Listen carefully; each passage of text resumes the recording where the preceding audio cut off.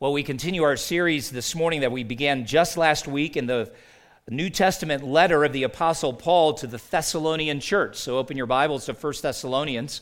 And the title of this series is Our Steadfast Hope. That theme will appear in very specific terminology. It also will appear through the truth of that forward expectation that is ours as the people of God for the return of Jesus Christ. We are people of hope because of what God has done, what He is doing right now, and what He will do. Now, today's look in chapter 1, verses 2 through 10, will pick up several different themes, but they're all related to the work that God was doing in that very big and important city called Thessalonica in Paul's day, but it has direct bearing on us. Themes of gratitude and affirmation. Themes you'll even see as we read through this in just a moment regarding Paul's prayer. Actually, the team he was a part of were just continually praying in thanksgiving to God for what they had seen happening. And then there's a forward look. Even as their ministry had resulted in the conversion of many people in Thessalonica, that church was becoming a sounding board for the gospel in their entire region. And we'll get to that in just a moment. But before we read it, I want to begin kind of with this little picture for you. Spring is here, and it's not quite butterfly season, but it will be before long. And this process we refer to as metamorphosis really is borderline miraculous. Now, I won't use the term miracle to describe this because it's actually just part of God's good and wise created order. But when you think of how a living creature on the right side of the screen goes through a process where it really does seem to become a wholly different kind of creature, the word metamorphosis just doesn't quite capture what's really happening. Yes, there's change of a really radical kind. Yes, there is a process through which all of this happens. And yes, you can see some faint resemblances between the butterfly on the left and the caterpillar on the right by way of coloring, but beyond that, if you laid that caterpillar and butterfly side by side without knowing the process of metamorphosis, you would say these are not the same creature. I think God has given us a beautiful illustration of what actually happens in the life of a person, in the lives of people like you and me. When we actually come face to face with the living God, we hear His divine summons to faith. We hear the divine call to repent of our sins and turn away from one lifestyle to another. Metamorphosis would be a word that we could use to describe what happens to individuals who come face to face with the living God and say, I'm done with the old me. I want the new me that He offers. Keep that little picture in mind as we work through this particular passage of Scripture this morning, because what God is offering for all of us is a powerful transformation. Let's look at 1 Thessalonians 1, and you follow along as I read verses 2 through 10. We give thanks to God always for all of you, constantly mentioning you in our prayers, remembering before our God and Father your work of faith and labor of love and steadfastness of hope in our Lord Jesus Christ. For we know, brothers, loved by God, that He has chosen you, because our gospel came to you not only in word, but also in power and in the Holy Spirit and with full conviction. You know what kind of men we proved to be among you for your sake, and you became imitators of us and of the Lord, for you received the word in much affliction with the joy of the Holy Spirit, so that you became an example to all the believers in Macedonia and in Achaia. For not only has the word of the Lord sounded forth from you in Macedonia and Achaia, but your faith in God has gone forth everywhere, so that we need not say anything. For they themselves report concerning us the kind of reception we had among you, and how you turned to God from idols to serve the living and true God, and to wait for His Son from heaven, whom He raised from the dead, Jesus, who delivers us from the wrath to come. This is God's word. We give thanks to him for that. Would you join me in praying as we ask God's blessing over our time in the word now? Father, your word holds many promises, and they are all true, and they will all be fulfilled in time. Many of them have already come to pass in the first appearing of Jesus Christ, and how we thank you for the fulfillments.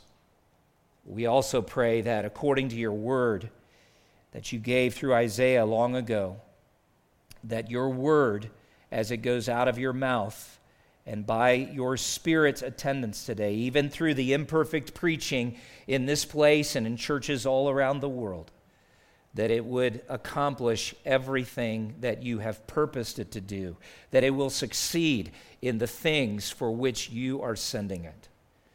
The rain, the snow that we have received this year are producing amazing effects, and we love to see what happens in the physical realm. Now, even as you likened the purpose and power of your word to rain and snow, come, Lord God, and do all your holy will. We pray these things in Jesus' name. Amen. Now go back to verse 2 with me and notice, first of all, this prayer of gratitude that almost spills out of Paul. We give thanks, he says. And when he says we, remember, there's actually a team of three. It's the Apostle Paul, it's Silvanus, or you can shorten his name to Silas, and then Timothy. So those three were the first to arrive in Thessalonica, begin just grassroots evangelism that gave birth to a little church, and just 3 weeks into that, persecution and opposition erupted, and so that team had to be hustled out of Thessalonica. But there was lingering effect. And so Paul says in verse 2, we give thanks to God always for all of you. The occasion of this prayer of gratitude, as he goes on to say, mentioning you in our prayers, seems to be just a steady source of grateful prayer. But look at the next couple of phrases here, because there's a source of this prayer of gratitude that I want you to look at. I just recalled the brief history, how they were there for just a few weeks and then hustled out, as it were. And when we get to chapter 3 of 1 Thessalonians and come to verse 5, Paul's going to reflect on how his heart was just so torn up, if you will, wondering, how are they doing? Is the word of God taking root in their hearts? Are they going to persevere in the faith? And he says in 1 Thessalonians 3, verse 5, when I could bear it no longer, I sent Timothy to learn about your faith, for fear that somehow the tempter had tempted you and our labor would be in vain. So Timothy goes back, spends time with them, and then comes and gives a report, and here is what the report included. Look at verse 3. Remembering or calling to mind before our God and Father, and there are three parts to this, your work of faith and labor of love and steadfastness of hope, or that is your persistence or perseverance even. And remember, Thessalonica was experiencing a kind of persecution and opposition. So it wasn't easy to be a believer. Now let's unpack those three phrases that Paul says. I'm remembering these things in particular about you. I've so appreciated and been helped by what the Scottish Bible scholar and author F.F. Bruce has written of these three particular aspects of Paul's gratitude. Faith, if you will, faith is based on the assurance that God has acted for his people's salvation in Christ. And Paul says, out of that faith, you have begun to work. And then he notes love, and this is where F.F. Bruce speaks of this love as the present and continuing relationship between God and his people through Christ. And then hope, he writes, is bound up with the conviction that he who has begun a good work in them will complete it until the day of Jesus Christ. Now, remember that Christian hope, and this is so important for us to remember, Christian hope is actually a confident expectation that good is coming. It's not as some of you said, I hope it doesn't rain this afternoon because we have plans to, have Mother's Day dinner outside, or we just wanted to be in the backyard or go up into the mountains. I hope it doesn't rain. And when we use hope in that way, we're not certain as to what the weather pattern will be this afternoon. But Christian hope has no uncertainty in it. No, as a matter of fact, the hope rises out of the certainty of who God is, of what he has done, of what he will do. And so you begin to put those three things together, and you see that faith is tied to Christ, and is specifically his death on the cross. The love that we share is a relationship with God and even one another, and our hope is that he will return in the clouds as was promised by Christ himself. Paul says, as I call to mind what is taking in Thessalonica, I am filled with gratitude because out of that faith, love, and hope, there is great work that is underway. You people are busy in the way that God would want you to be busy. You're living your life for the purposes and to the ends for which Jesus died. And there is a steadfastness, a perseverance that characterizes you. And that perseverance rises from the hope that Christ is who he says he is and that he will come again as he has promised. That would give anybody joy, wouldn't it? Give you joy to see your kids walking in that way. It would give you joy to see your friends living for purposes like these. And it would give you great joy personally to find that kind of consistent motivation for living life. Some of you have actually put faith in self to this point. And I dare say that you struggle to remain motivated because there are those days where if you're really honest about self and what is going on, you would say, I don't really have reason to have a lot of faith in me today. Or maybe you've put faith in other earthly relationships, a spouse, a child, a parent, a neighbor. You're going to be disappointed at some point. There's only one resting place for faith that will secure your heart and generate this kind of motivation that produces this kind of labor and work. It's faith in a Savior who died on a cross for you. There's only one kind of love that is secure enough to sustain you through the hardships of life. And for all the blessing that earthly relationships provide for us and a kind of love that's there. There's no perfect human love that moves between us in any of the relationships we have, but to be in a right relationship with the God who created you, to know that you are safe and secure forever, as we were just singing a moment ago, that'll produce some genuine motivation. Well, these are the things that are in Paul's heart as he gives thanks for this little group of people in a big city named Thessalonica. Their prayers of gratitude. I want you to see in the second place their affirmations of God's great work. Look at the next verse. Verse 4 begins with, "For we know." We're going to come back to that in a moment because it's tied to something. But then he says, "Brothers loved by God." That is, you who are loved by God. And he uses a little verb tense. We don't want to get bogged down in that, but it has kind of a backwards look to God's love that began at a certain point, but it has present significance and impact right now. You could think in terms of the cross. It'd be a beautiful illustration of it. Jesus died at a moment in history, but the death on the cross has lasting impact to this present moment. The cross changed everything in the course of human history. The empty tomb changes everything in the course of human history. Well, Paul is referring to the love of God, more broadly speaking, as something that began to flow toward people like the Thessalonians, and there's present impact and benefit. What does it mean that we are presently loved by God? What a privilege. God loved you from the start. Loves you in the present. And if you connect those two dots together, I love to think about trajectory.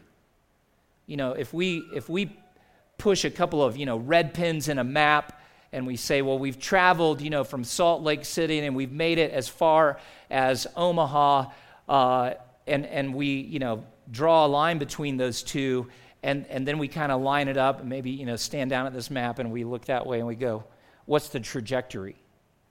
Well, we're on a path to keep going east. If God loved you then and loves you now, what's the trajectory? He will love you to the end. Brothers loved by God. This is also an important reminder for a church that is struggling. It wasn't easy to be a Christian in Thessalonica. It wasn't easy to stand, in the public square, as it were, and say, we are followers of a man who was crucified on a Roman cross and who, as you've heard reported, rose miraculously from the dead. It's not easy in our day, is it? But when you know that the God who is behind that story loves you personally, it strengthens you. We'll go back to verse 4, and let's look, though, at what Paul is getting to. For we know that he has chosen you. Now, this is terminology that appears throughout the New Testament. We encountered it in the book of Romans, a couple of different places, where Paul was telling the Romans, you've been chosen by God for salvation. He referred to Israel as a nation, as the elect people of God. And I know some of you already are a little nervous. Like, are we about to start a theological debate? Are we going to identify who the Calvinists in the room are and who the Arminians are? No. I don't care to go there, partly because that's not where Paul is trying to take this, but he does want to remind these dear believers that there was an eternal purpose behind what they are experiencing at this moment. God really did make a choice or a determination, and when you encounter this truth, whether it be in Romans or passages just like here, sometimes it does refer to the chronology of it, as it were, or the eternal purpose behind it. Paul will mention this in 2 Thessalonians 2, 13 and 14, the second letter that he writes to this same church. And there it's interesting that he connects God's choice of them for salvation with the call to repent and believe. And you very often see that go together. So Paul isn't trying to start an argument between one theological commitment and another about the doctrine of choice or election, as we also refer to it. Rather, he is strengthening the faith of people who are enduring affliction, who are suffering for the cause of Christ, and reminding them that God's eternal work of salvation, which includes his choice of them for salvation, is manifesting itself in an indisputable way. That's what we need to focus on. Every once in a while, somebody will do some reading in this whole doctrine of election and get kind of hung up, and I've had people say this to me before, well, I don't know if I'm elect. Well, God never asked you to figure that out in advance. He actually says to you, repent of your sins and believe. Now, Paul's coming in after the fact saying, you know how we know you're chosen? Look at the text. He's going to say, we can observe 4 things in your life that demonstrate to us you have been chosen. What are they? Well, look at verse 5. Because, here's how we know you're chosen, because our gospel came to you, first of all, not only in word, that is, it was intelligibly communicated to the Thessalonians. They preached it, but also in power. And this is a term that refers to supernatural power. It's effective power. And then the third thing speaks of the Holy Spirit, who showed up as the word was being proclaimed. There is divine power, and he's manifesting his presence to them, and it's having an effect. It made me think of 1 Corinthians 2, verses 4 and 5, where Paul said to another first century church, my speech and my message were not in plausible words of wisdom, but in demonstration of the Spirit and of power, so that your faith might not rest in the wisdom of men, but in the power of God. Well, there's a similar thing that is taking place here in Thessalonica. Gospel mission does not rely on rhetorical techniques or the powers of human persuasion. Some of you are still hesitant to just share the gospel with a friend or family member because you feel like you've got to make the perfect presentation. There's nothing in the New Testament that says perfect presentations of the gospel produce perfect decisions for Jesus and his gospel. No, we're just supposed to speak it out, to talk about Jesus, who he is, what he's done, how our lives have been transformed, and we'll actually see this kind of in a very personal way for the Thessalonians here in a moment. And honestly, if you think about our own culture, much as the Thessalonians' culture was.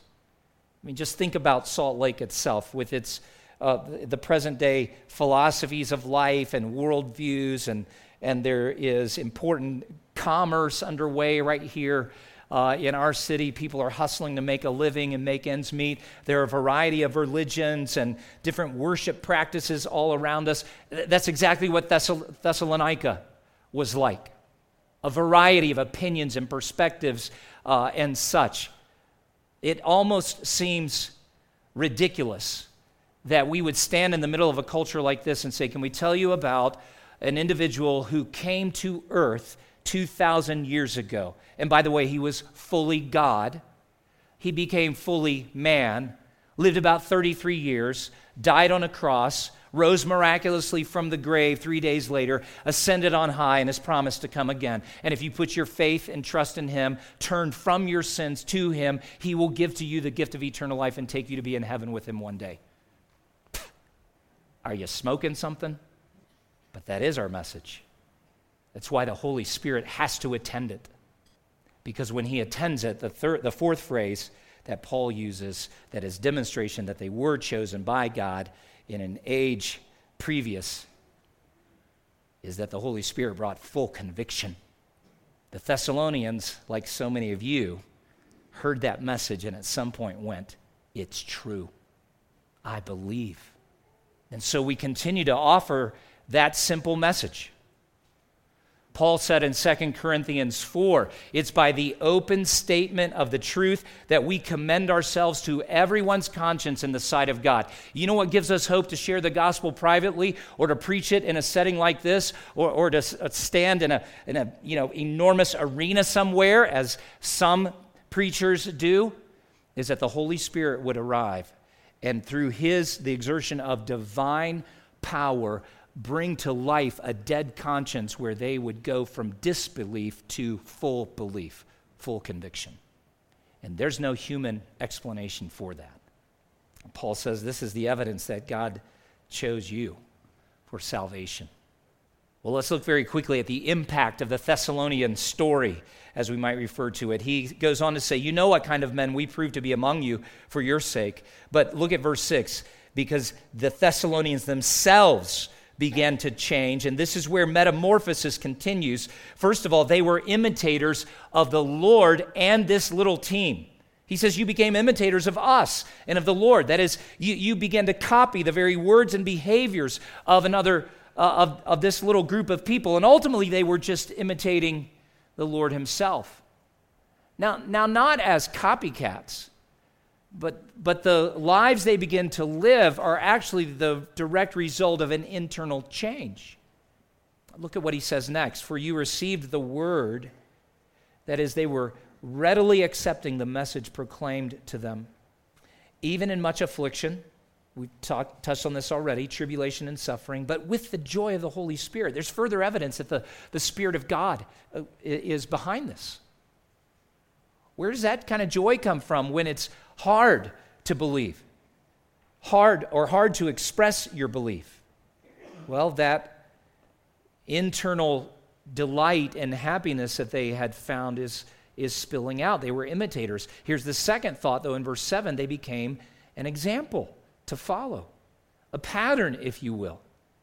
They're imitators, but there's something in them that should also be imitated. And what is that? Well, Paul, first of all, says, to all the believers in Macedonia and Achaia.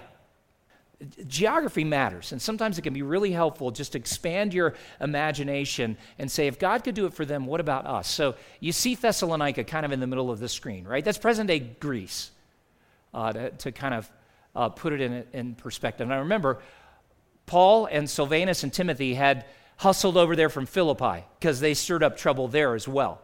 I mean, that's the way it goes. They show up, typically go to the synagogue, they begin to dialogue in the gospel, try to persuade people to believe. Some people believe, other people get angry, run them out of town, beat them up, throw them in prison, all kinds of things. So that little group of three came to Thessalonica from Philippi. The Thessalonians, as Paul is saying here, received this gospel message with great joy, Great full conviction, as he says. And now in verse 7, as he is saying that you became an example to all the believers in Macedonia and Achaia, look at verse 8. For not only has the word of the Lord sounded forth from you, that is this same gospel message that you received, you are now circulating audibly. It's resonating from your church in Macedonia and Achaia, and your faith in God has gone forth everywhere. So it's spreading. First to Macedonia, north of them. It's spreading south of them into Achaia. And then he just says everywhere. Well, where's everywhere? Everywhere around them. You just can't contain this message. The transformation that the Lord brings about in our hearts is not just something we are commanded to share. When the Lord really begins to work in your heart, you can't contain it. You don't want to contain it. Verse 9, they themselves report concerning us the kind of reception we had among you. So it seems that the same way the Thessalonians received the gospel with great joy, saying, oh, yes, this is true, this is life-changing, as they began to share it, others were responding as well. And that brings us, I know I hustled through some things, but I want you to picture this, if you will. The Lord's the one who got this thing rolling. He comes to earth and he grabs 12 men, one of whom is the son of perdition, Judas. After his resurrection, he has 11, gathers them up, gives them what we refer to as the Great Commission, says, go into all the world and make disciples of all nations, teaching them to observe everything that I've commanded you. Oh, well, baptizing them first, right? In the name of the Father, the Son, and the Holy Spirit. Teaching them to observe all things that I've commanded you, and behold, I'm with you wherever you go, even to the end of the age. That's his promise. And those 11 scatter. Paul's not even among that first group. As a matter of fact, at the point that these 11 scatter, he's so angry about this because he's on the other side of a religious worldview and begins to persecute, murder, and abuse those who are followers of Jesus. But then Jesus appears to him personally. And Saul, as he was known then, falls on his face before the living Christ and says, what would you have me to do? Jesus commissions him. Other people like Silvanus hear the gospel and respond. A young guy named Timothy, who's from a mixed spiritual family. Father is a Gentile who apparently doesn't believe, but his mother is not only Jew by birth, but a follower of Jesus, and he becomes a disciple. That little team gathers up, and those apostles make their way through Philippi to Thessalonica. The Thessalonians hear it. Then they in turn begin to share and spread. These are transformed people. And the metamorphosis cannot be contained. The impact of the Thessalonian story, in one respect, continues to this day. And this is what Paul brings it back to, that because they were a transformed people, others were transformed. What does gospel transformation look like? Look at verse 10. And we come to the end of this portion. Paul's rejoicing in this, but this is a really good summary of gospel transformation for us personally. At the end of verse 9, he says, you turned to God from idols to serve the living and true God and to wait for his Son from heaven, whom he raised from the dead, Jesus, who delivers us from the wrath to come. Let's unpack that in just a couple of minutes here. The key words in this first portion are, they turned. And you can see the two points turning. First of all, he says, to God. But to turn to God meant they turned from idols. So these are religious people. They've just been worshiping something other than the true God. Some of you would say, well, I don't worship the God of the Bible, but I'm also not an idolater. You don't have to have a little pantheon in your home of idols. You don't have to have a little figurine on the mantle of your fireplace that you bow down before every day to actually be an idolater. Idolatry at its heart is substituting anything in the place of the God who created you and died on the cross to rescue you. You could be your own idol. A relationship could be an idol. Your marriage, your best friend. Your career could be your idol. The big boat in your neighbor's driveway could be your idol. There are a million options, but we're all worshipers. And even those who say, well, I'm not a religious person. Oh, you are. You just haven't come face to face with the fact that you're worshiping somebody or something in the place of the God who gave you life. And when these Thessalonians heard the good news about Jesus Christ, they recognized that whatever pantheon they had set up was false. And they turned from all of that, and they turned to God.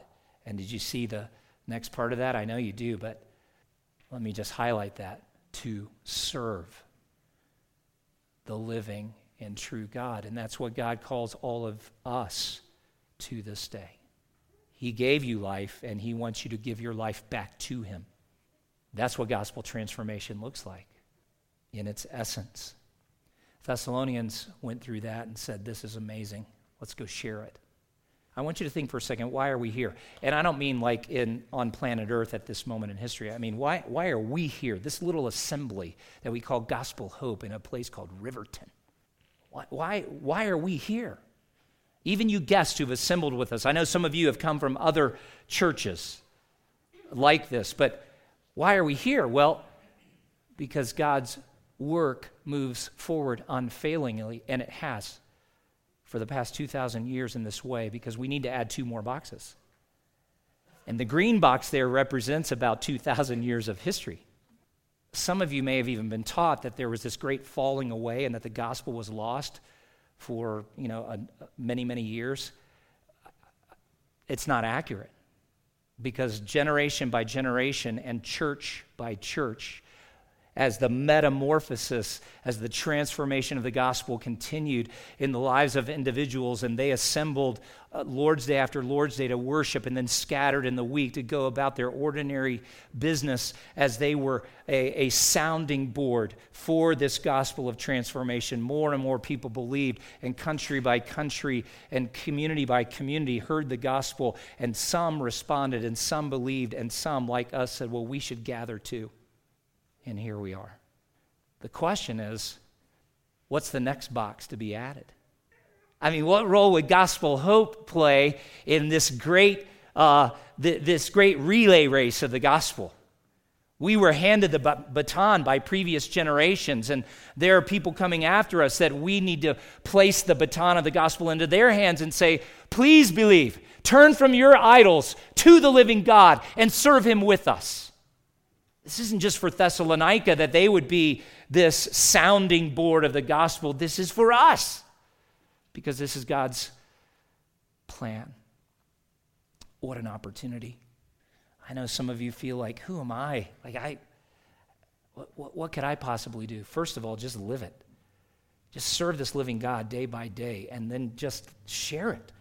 Tell people about how he's changed you. Tell them about how he's changing people here in our little assembly. Invite them to come. Invite them to your dinner table on a Thursday night. Be confident that God's plan, which goes into eternity past, right? Because he was choosing then. But his plan is that the message would be proclaimed, divine power and the presence of the Holy Spirit would attend it, and the Spirit himself is the one who brings full conviction. It's not up to you to persuade. It is up to you and me to open our mouths and say, Jesus is Lord. So let's do it. And let's look expectantly and hopefully